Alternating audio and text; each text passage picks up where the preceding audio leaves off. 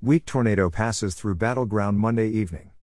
National Weather Service Portland confirmed the severe weather moved across North Battleground. The National Weather Service Portland office confirmed on Twitter that a weak tornado moved through battleground Monday, September 27, evening.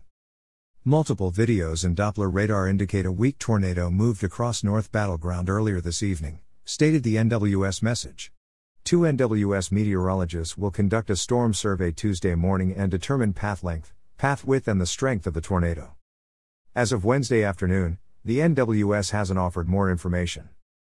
Clark County today shared a video from Paul D'Amico, which caught some of severe weather.